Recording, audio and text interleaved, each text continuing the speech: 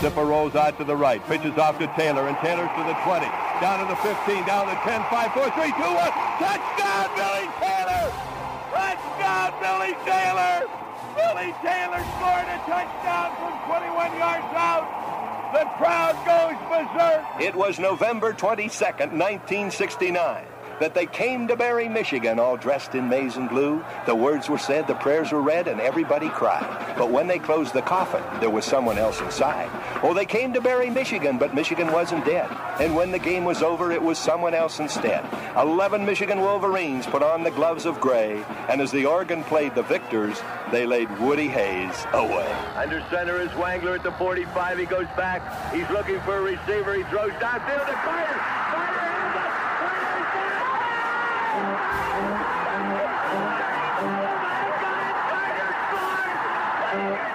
Who's got it better than us? Nobody!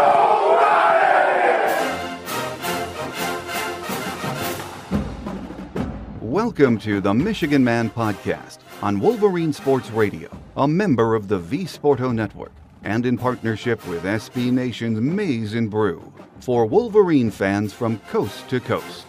Go Blue and welcome to the show. I'm your host, Mike Fitzpatrick. On this week's Visitors Edition, we welcome Wes Brown, who covers Maryland football for SB Nation's Testudo Times. Before he joins us, let's start things off with my view from Section 17 as we do each week. As we hit the road to play Maryland this week, my question is, can we build on the momentum of the last 2 weeks?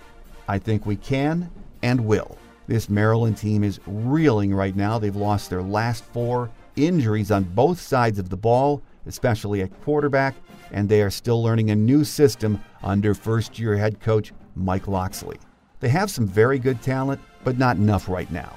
We have to go down there and take care of business. We are a good team right now, but how much better can we be? In 1 month, will we be a team that can challenge Ohio State? I think those are questions we all have. I just have a hunch good things are coming in the next few weeks. Our opposition this week is on the other side of the spectrum. The season is coming off the rails, and they have been decimated by injuries.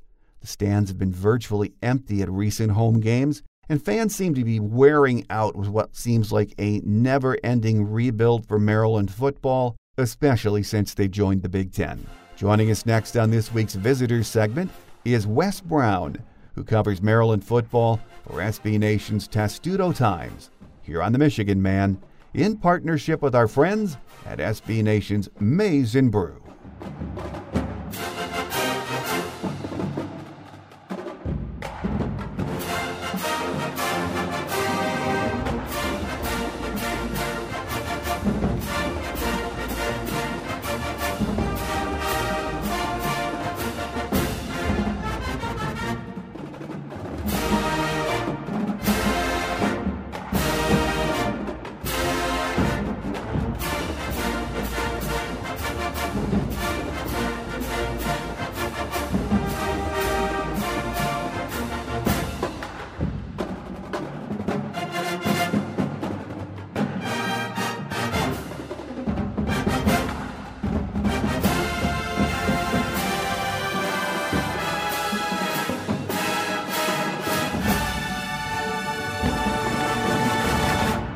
Here with us on our Visitors segment this week is Wes Brown, who covers Maryland football for SB Nation's Testudo Times. Welcome to the show, Wes. Thanks for having me. As you and I talked about before we started taping, I was promoting the show earlier this week, and I was getting emails from listeners saying, what is this Testudo? What does that word mean? What's it about? And how is it connected to University of Maryland sports? So give us a little bit of history on that. Yeah, so I'm a student at the University of Maryland, and the SB Nation site, TestudoTimes.com, is sort of named after the mascot. The Maryland mascot is the Diamondback Terrapin, and the name of our Terrapin is Testudo, so it's sort of a play on the school mascot to make Testudo Times. Well, there you go. So for everyone who's wondering about it, listening out there, that's it. Well, let's start off talking about what's happening with this Maryland program right now, specifically the quarterbacks. Wes, That's been an issue for Maryland this year. You have transfer Josh Jackson from Virginia Tech, who's actually from the Ann Arbor area, played at Saline High School, and Terrell Pigram. They've seen the most time. They've also suffered injuries. Quarterback play has really struggled, hasn't it? Yeah, I mean, it's one of those things where you bring in Jackson and you think you have a guy who is going to compete with Pigram, who played a bulk of the season last year. And it's one of those things where they got off to a hot start against Howard and Syracuse, where the offense was just clicking on all cylinders. But particularly they did well at the beginning of the games, and that sort of built the foundation for later in the game. So as we've seen sort of in Big Ten play, both quarterbacks have made mistakes early, and that sort of made the team try and fight from behind, and neither one's really been able to do that. Well, I know last week against Minnesota, Josh Jackson played early, then came out, and Coach Loxley said he thought it was a confidence issue. Pigram got hurt. So this week it sounds like, according to Coach Loxley, Jackson's taking the snaps with the number one team. Pigram is questionable. Is that what you understand with their injury situation too? Yes. So yesterday, Loxley said that Pigram suffered a slight hyperextension in his knee during the Minnesota game. And when he put Jackson out there and he took him off the field after one drive, it didn't really seem like he had it in him. So that's sort of when Dessou came in the picture, who's sort of been the number 3 quarterback. So yeah, right now it's Jackson's taking the first team reps and Dessou is taking the second team reps, and they're ideally believing that Pigram will be available Saturday if needed. But Jackson's definitely taken the snap so far this week. Well, just 6 short weeks ago, the Terps were 2-0. They were ranked in the top 25.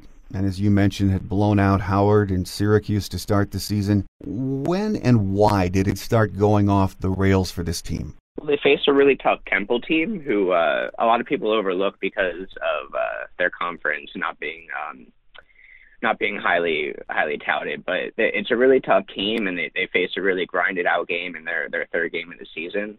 And then coming off of that first loss on the road, they came home and they faced Penn State, which they usually end up facing sort of I like to call it the Big Four of the Big Ten East at the end of the year.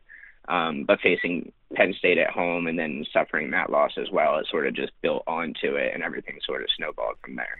And, I was looking at the stats, the numbers earlier this week, and they don't always tell the story, but what I found fascinating was that Maryland is averaging 32 points a game, so offense has not been a problem.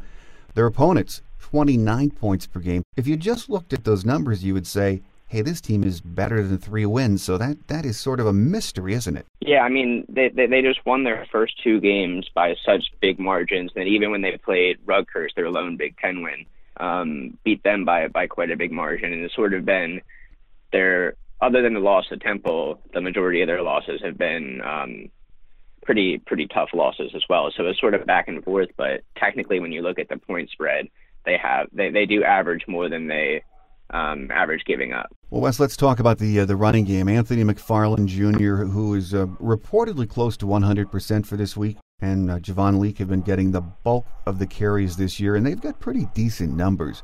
Talk about those guys and the running game in general for Maryland. Yeah, so the running game is something Maryland's really built on. Last season when they had Matt Canada and ran more of that jet sweep offense, it really gave them a chance to show off everyone they have. Up and down the board in that running back room, they're very deep. Almost anyone can take the ball and do 100 yards a game. Leake has actually gained more yards than McFarland this season, which is interesting because McFarland's the one guy everyone seems to look out for. Mm-hmm. But yeah, I mean, even that room has suffered injuries with Jake Funk and Lorenzo Harrison going down. But coming into the season, they had 5 guys who could have easily started. Yeah, and last year, I believe, and a lot of fans might not know this, I think they were the 4th best rushing team in the Big Ten. And yes, you're right, that running back room has a lot of depth. Are there issues in the trenches with that offensive line so far this year? Yeah, so that's another position that's been hit with injuries. And one of the big things with Maryland moving from the ACC to the Big Ten, they sort of haven't been able to bring in guys who necessarily match the size that some of the Big Ten programs are able to bring in. Obviously, you have the likes of Ohio State, Michigan, and those people who can bring in players from all around the country. But then you also have teams like even Nebraska or like Minnesota last week, who has one of the biggest offensive lines in the league. It's just one of those things where they haven't necessarily have the bodies, but also injuries have sort of set that group back. All right. Well, injuries have been a theme for Maryland this year, and it's affected the passing game, of course, with both quarterbacks or all of the quarterbacks having injury issues.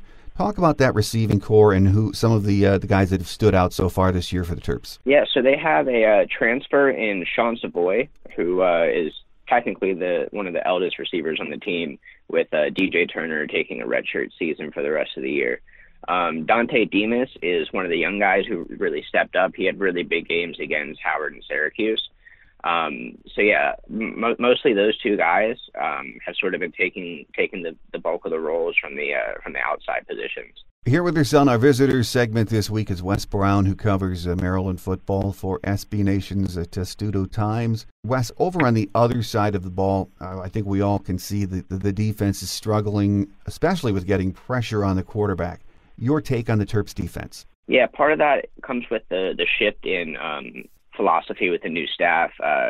With Coach Hoke coming in, they shifted from a 4-3 to a 3-4, and they're sort of getting used to playing with outside linebackers and one defensive tackle rather than having two defensive ends, two defensive tackles. So sort of trying to figure out what personnel fits where has sort of been an issue so far this year. And injuries and lack of depth have impacted that defense also, haven't they? Yeah, so they had one player leave before the season started who figured to be a contributor on the defensive line, but it's been hard to find someone who can fill the middle gap with that nose tackle position. They have lots of players they brought in for the defensive end and outside linebacker positions. It's just been tough to find players that can fit that on a weekly basis. Well, this Saturday, of course, with Michigan coming in, it's a noon kickoff. Supposed to be a nice weather day there, mid-50s and sunny. But from a Maryland perspective, and I know when it's been going downhill and you've lost 4 in a row, it's tough. What do the Terps have to do if they are going to make it a game with Michigan on Saturday? Well, part of it does come out to the start on offense. If they can at least, move the ball down the field a little bit, even if it maybe does result in a punt or something, but being able to pin Michigan back and not giving them good field position to start could give the defense a chance. Because even against Indiana in the last home game, the Terps, even though they did give up 520 yards, they also were able to negate a lot of points in the red zone with the defense. So being able to get off to a hot start on offense to assist the defense. And also Maryland has, I believe it's still the third longest takeaway streak in the country. So hopefully the defense would be able to come out and continue that streak of getting some takeaways, and that can also help the offense sort of get moving. Well, I know the Terps hope to get it turned around this weekend, because after Michigan, it's Ohio State and Columbus, and then Nebraska, and then Michigan State to finish the season. Sort of hard to see a victory in any of those games right now, isn't it, Wes? One could say that, but also I would say that the one light in that is probably Nebraska. Being able to face them at home, that'll be senior day, military appreciation day. So even though they might struggle against Michigan and Ohio State, there is always hope. And Locksley, one of the big things he learned from Nick Saban is taking things week by week. So he's definitely come into every week with a new mindset, getting ready on focusing on that Saturday.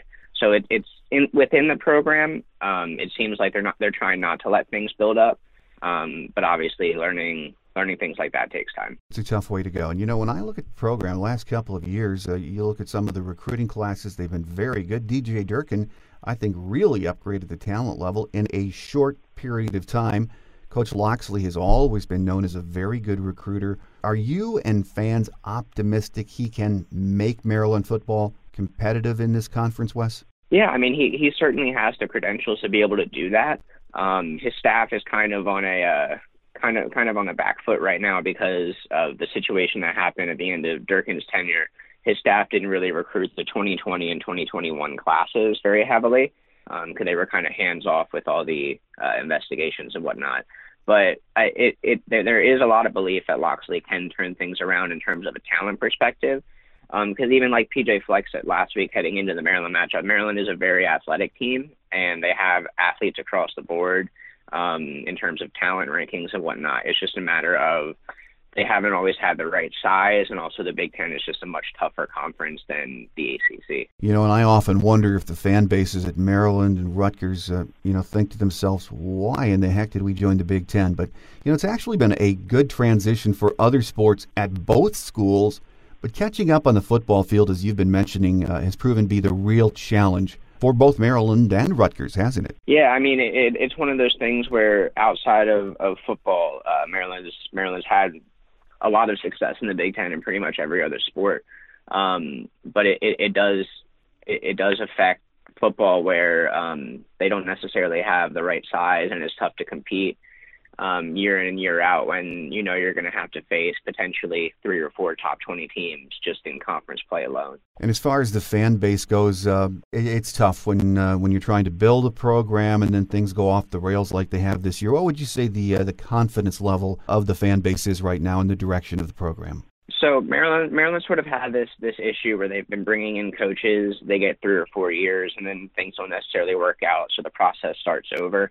I think a lot of fans are hopeful that Locksley's going to get a little bit more leeway, and he's going to get a little bit more time to try and build the program that he wants to build, being from DC, being a staple within the Maryland program in the past. It seems like he's the kind of guy who, if anyone can lead this program, is most likely Locksley. At the moment, when people look at the record and they see the play on the field, it obviously looks bleak. So there's not much confidence from the fan base in terms of this season and this team. But I believe in the long run, there is hope that Locksley is the guy who can turn it around. You're right, and it does take time. Hopefully he gets at least 5 years to get his guys on the field.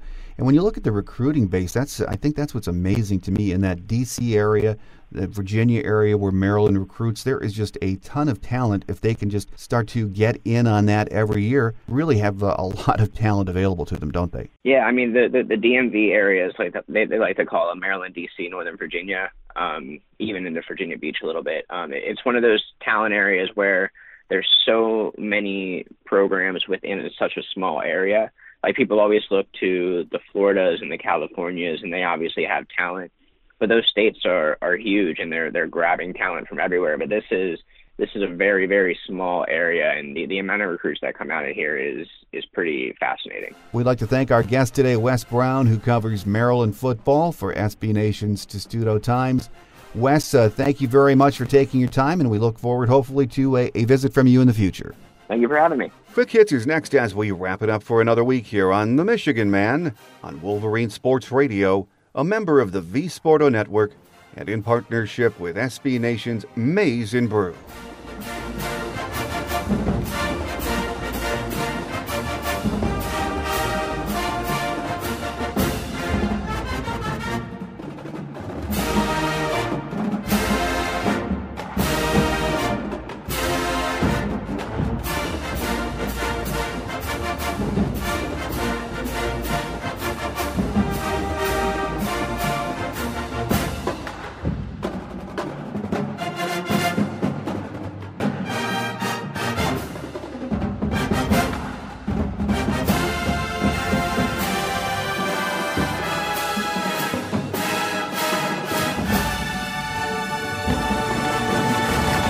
On Quick Hits today, 8 games into the season, we are in very good shape from an injury perspective. Ronnie Bell is our only question mark, and it sounds like he is day to day, so we hope we see Ronnie back in the lineup this Saturday. Here are some game day facts. Michigan leads this series with 7 wins against 1 loss. The first meeting was on September 28, 1985 in Ann Arbor, a 20-0 win for us. Last year, we prevailed on October 6th in the Big House, 42-21. Mike Locksley is in his first year as head man, sort of. He was interim head coach at Maryland in 2015 for 6 games. His record is 6-36 overall as a head coach. They were 5-7 overall last year, 3-6 in the Big Ten.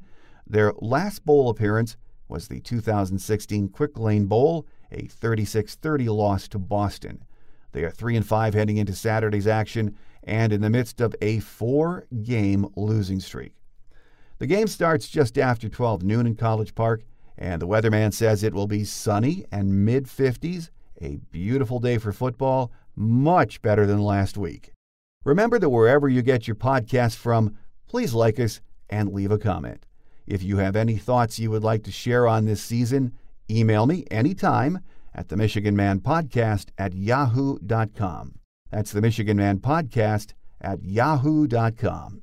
That will do it for another week. Next week, we have our second and final bye of the season. Then we get ready for the home stretch against Sparty, Indiana, and you know who. So I'll have one show for you next Wednesday. Make sure you join us. Enjoy the game Saturday, everyone. Think victory, beat Maryland. I'm your host, Mike Fitzpatrick. Have a great Wolverine week. Until we meet again, take care, and as always, go Blue.